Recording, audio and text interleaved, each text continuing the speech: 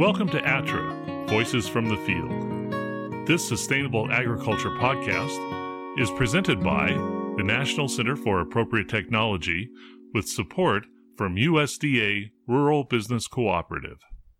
Hey, this is Lee Reinhardt with NCAT ATTRA program, and I'm an agriculture specialist in the Northeast Regional Office. And on today's podcast, we have a pretty special guest. We're going to be talking with Troy Bishop. Many of you know Troy as the Grass Whisperer. He hails from Deansboro, New York, and he's been doing some grass-fed custom grazing for many years, dairy heifers and grass-finished beef, and a lot of backgrounding work, and also works with producers at the Madison County Soil and Water Conservation District and the Upper Susquehanna Coalition. And he's a wealth of knowledge, and I always like to bend Troy's ear. And I thought today we could take a little time and talk about, some of the questions that come up, with the grazing season and seeing that it's getting towards the end of the year and we're entering into the winter. I thought I'd just pick Troy's brain for a while and see how he does things on his farm and what's worked, what hasn't worked, some recommendations. And what do you think about that, Troy? Welcome to the program. Thanks, Lee.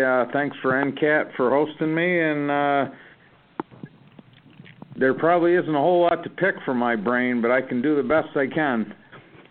Well, that's what I always hear from Troy. He always prefaces it with that, and then we get into a really good conversation, so I really appreciate it. I don't know, some of the things that I think are on mind of some producers about this time of the year is the idea of winter feeding and, calculating hay needs and how do you maintain body condition, through the winter. And I was wondering, what are some of the things that you're thinking about this time of the year as the grazing season is winding down and you're looking in toward the winter and towards the spring? So thanks for prompting me.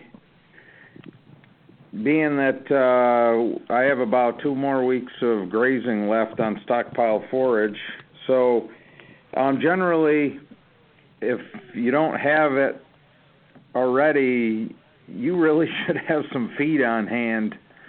And I use a pretty simple back of the napkin, 3% of cow's body weight in feed, and I buy all my feed. So I take that, my 60 head of heifers, and calculate and get a daily feed rate and go to the marketplace and get feed.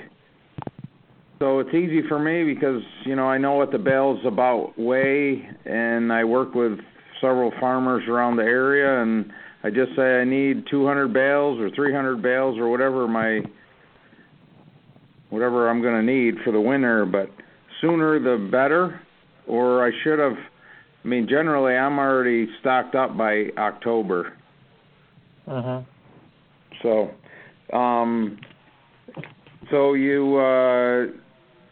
I know right today we've got 50 degrees, but yesterday we were going to get a half a foot of snow, and, it's nice to have feed so you have options in case something really happens. You get 2 feet of snow and you can't graze. Right. And it's always tricky to kind of plan for the winter, but what are some of the biggest concerns that you have, in going into the winter, and how do you prepare best? What do you see? Thinking equipment needs and, bedding on hand, what type of emergency strategies you might have as you're going into an unknown winter? So the first thing that has happened over a bunch of years is I used to start stockpiling and grazing high on the hill, or I didn't really have a plan to where they needed to go. They kind of had a rotation. Well, in the last couple of years, I have a strategy to be off the hill by the 1st of December because I've had some pretty heavy snow, and they're up on the hill, and I'm down on the flat. Oh, it's a bear. So right now, by December 1st, they're going to be closer to the barn. That's one thing, just because of the pure snow load and Christmas and all kinds of things, I'd feel a lot more comfortable when they're heading towards the barn. So for me, I need to have a strategy when it gets bad. And so I have barns, I have shelter, I have my feed placed in strategic areas,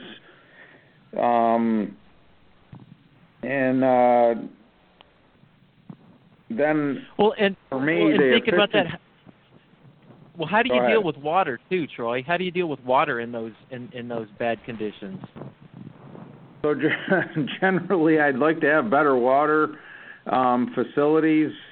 Usually, I rely on gravity, which works great most of the time until it gets 10 below zero. So then I go to the streams.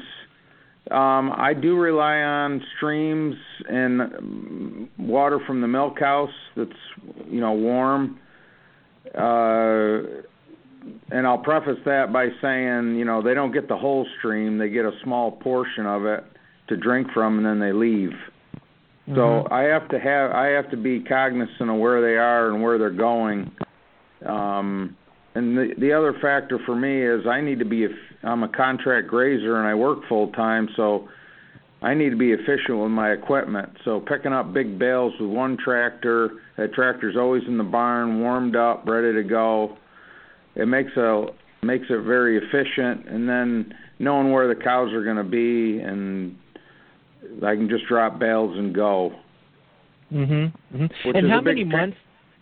Well, how many months do you think you feed throughout the winter? Well, according to my grazing chart here, I used to graze about 180 days. I'm actually up to about 240 to 260 days. So my feeding's actually gone way down just because of stockpiling and stocking rate and everything else. So I'm usually feed from about December 15th until April 20th. Mm-hmm. Mm-hmm. Here and that's in the New York. And certainly that'll change based upon where you're living and where you're raising cattle. But very common for our area of the Northeast with the hills and with the heavy snow load. Absolutely. Again, you never know. The weather is the wild card, and so if it doesn't snow, we can keep grazing if we have the grass, the stockpile. If we get a big heavy snow like we had last year early and Thanksgiving, we had 2.5 feet of snow. I basically lost 25 acres of stockpile, got smushed into the ground for worm food.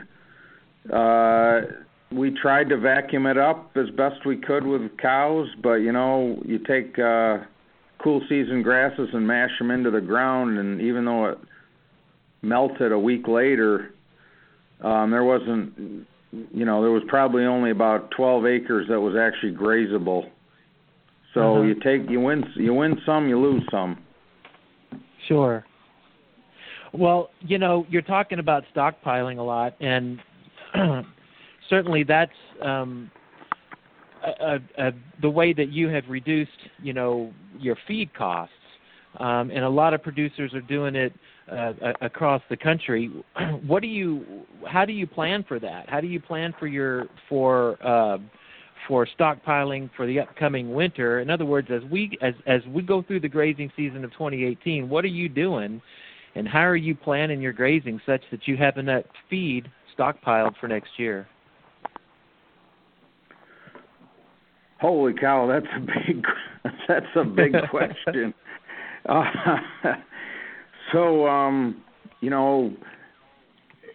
I guess me being a veteran of grazing, it's I'm already in pre-planning mode. Right now, I'm trying not to think about 2018, but I'm also looking at my grazing chart and keeping track of stuff and saying, well, what could I do better? What do I want to do with my life? What's the balance between cows and life and my environment? I got to get that back in line, back in focus after Christmas before I can make any big moves. But my goal has always been to graze for as long as I can. And so everyone's got to figure this stuff out over the winter time to find that sweet spot between, having not enough cows and too much land, or having the right balance so you can stockpile. The big question is, does stockpiling actually make you money versus feeding hay? Every farm is so different. And then if you lose 25 acres to the snow and you had to buy the hay anyway, so there's science, there's planning, and then there's the hopeful joy of grazing that all will turn out well. But I'm actually thinking about stockpiling as soon as spring hits. Where do I want to stockpile? Where do I want to set aside grass? Can I find neighbors that have crop residues or cover crops to graze?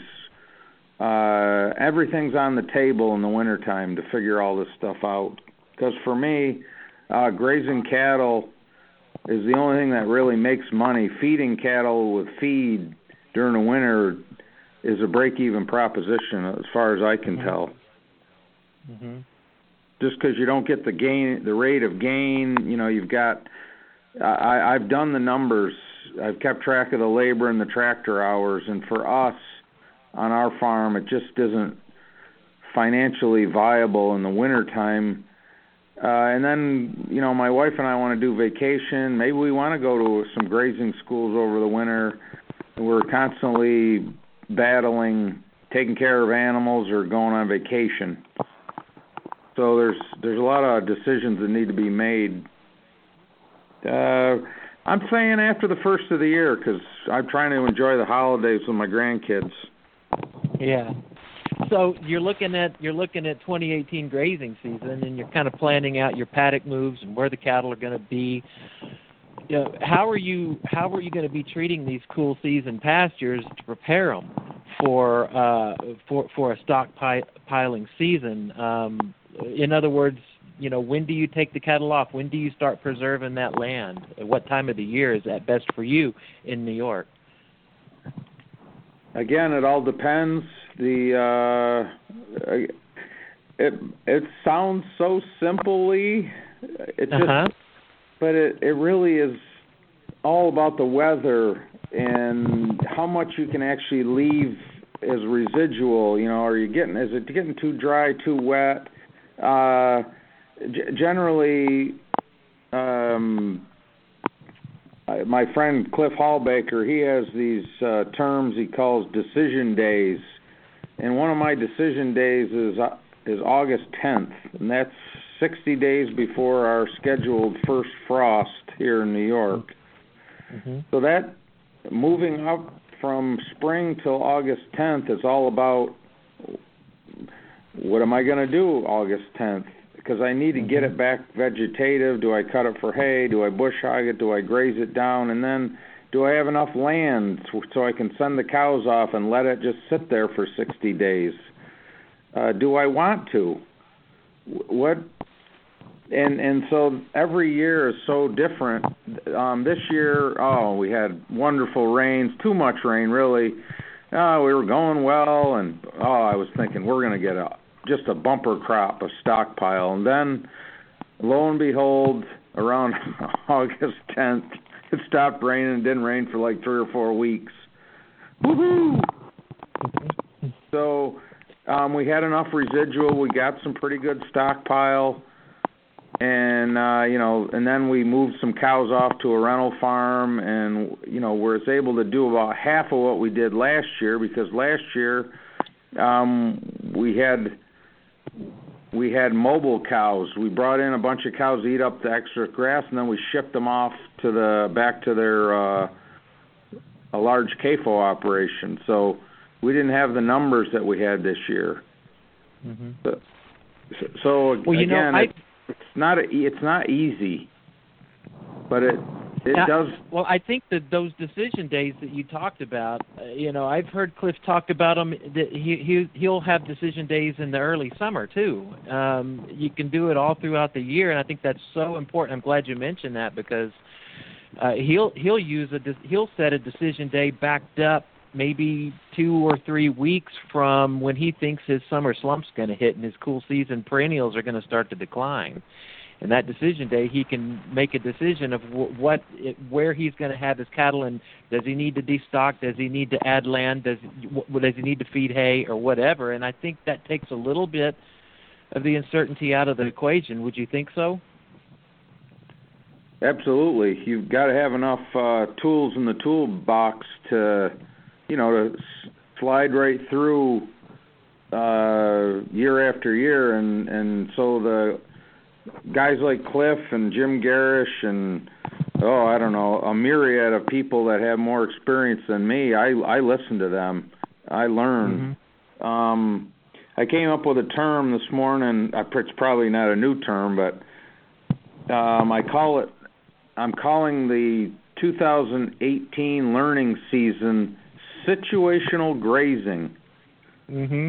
So, a lot of times we go through these, we have workshops and events, and, we talk about water, and we talk about, mapping and fencing systems and all this stuff.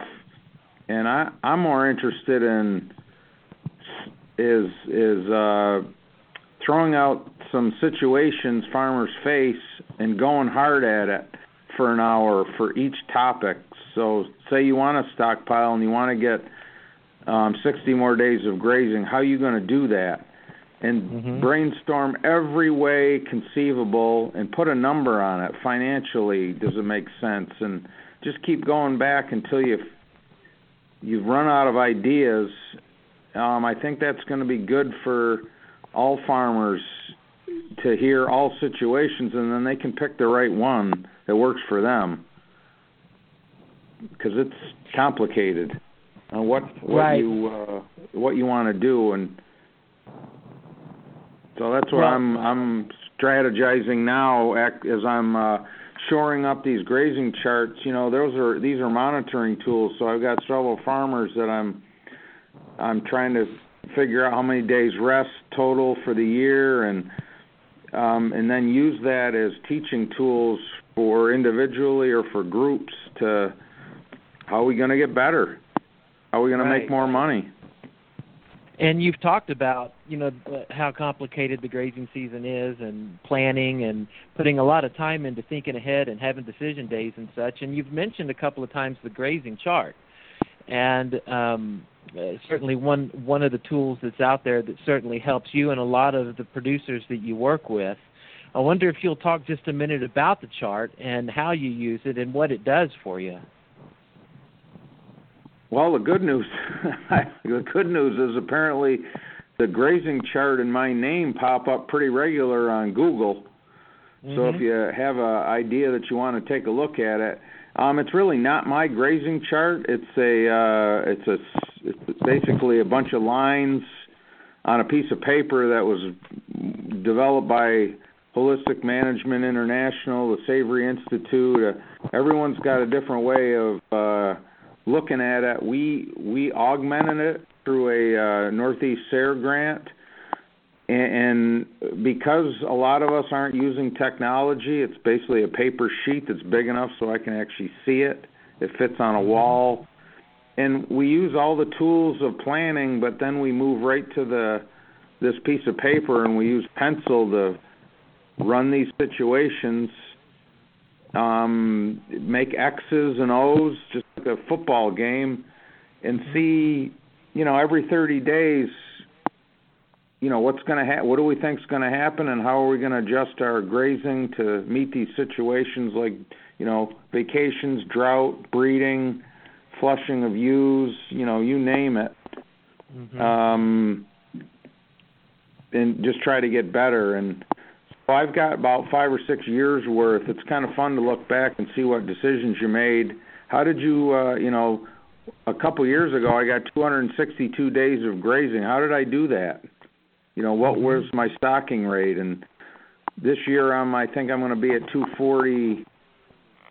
So, I lost 20 days. Is that good or bad? What's going on? What's happening? How can I get better? It is kind of an interface then between you and your decision making and what's going on the field. And you said you've got 5 or 6 years of old charts, and that's got to be a gold mine of information, of monitoring. Things like rainfall, snow load, forage yield, days on pasture. That's got to be a good tool to help you estimate and plan what you're going to do the next grazing season, right?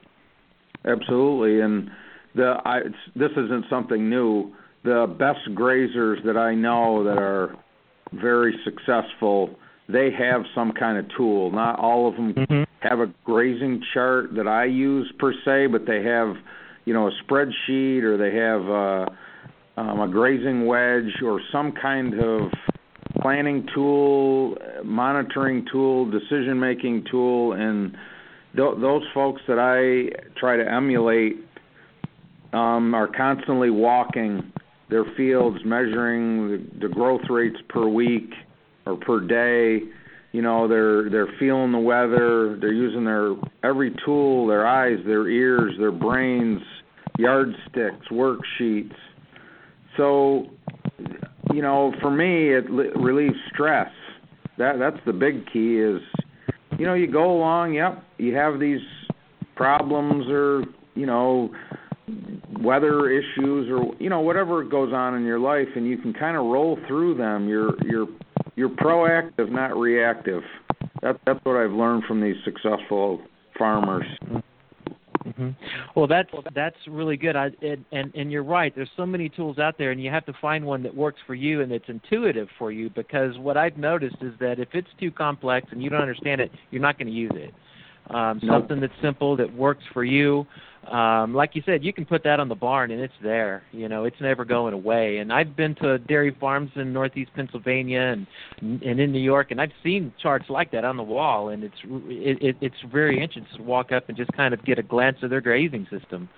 But yeah. So with a chart like this, how does somebody get one? I mean, say somebody wants to try this chart, how do they get a chart? So the easiest way, again, this isn't. I put this out as an Excel spreadsheet. Many people go to Staples or someplace to get them printed off. OnPasture.com, NCAT could host. These. Within another month, I'll be making new charts for 2018-19 because our grazing season's been going from March to March. And instead of having two sheets, the non-growing season and the growing season, we got everything on one. So you go all the way through. So we host it here at the Madison County Soil and Water Conservation District. There's many partners from Vermont, all throughout the Northeast, that if they want to host, put it on their website or whatever, people can download it. We at the USC have made probably 300, 400, 500 charts. We sell at a very low price, to get it in the hands of farmers so they can go plan and monitor at events. So you'll usually after the 1st of January, you'll see me and you say, "Oh, hey, there's the Grass Whisperer," and I'll have a tube of grazing charts that are usually hooked to my hip somewhere. Yeah, it's like Christmas. Yep. Well, that's really great. And you mentioned On Pasture, really good, informative website run by Kathy Voth. Go to onpasture.com. That's one place. It's an easy place to get the chart, and you can just Google in Troy's name, Troy Bishop, and grazing chart. He's got some articles on there on how to use it and how he does it, and certainly you can do it any way you want. But that's the beauty of the chart. Well, it's been a great half hour, Troy. I really appreciate it. How can people reach you? Would you talk with somebody or email with somebody about how they're doing and answer their questions? So you can probably get a hold of me best here at the Conservation District, 315-824-9849. or go to Troy-Bishop with 2 P's at Verizon.net. Very good. And I'll that's do the it. best. I'll do the best I can with what I have. Very good. Well, some of the best information, comes farmer to farmer. I've learned so much from other farmers, and that's, I think, the best way to get better is just to talk to your colleagues and talk to other farmers. So again, I appreciate it, Troy. Go visit Troy's website, onpasture.com as well, and the ATRA website. We've got some information on how to use grazing charts and how to plan for your grazing season. Troy, thank you very much. I really appreciate talking with you, and let's try to do this again for a part 2 soon, shall we? Yes, thank you very much, and go plant. Instead of planning, let's create. Thank you. Very good. That's an excellent way to end it. Thanks, Troy, and thank you. Stay tuned for the next issue of Grazing with Troy Bishop. Thank you. You can find other episodes of ATRA, Voices from the Field, along with ATRA's other sustainable agriculture resources at www.atra.ncat.org. That's www.attra.ncat.org.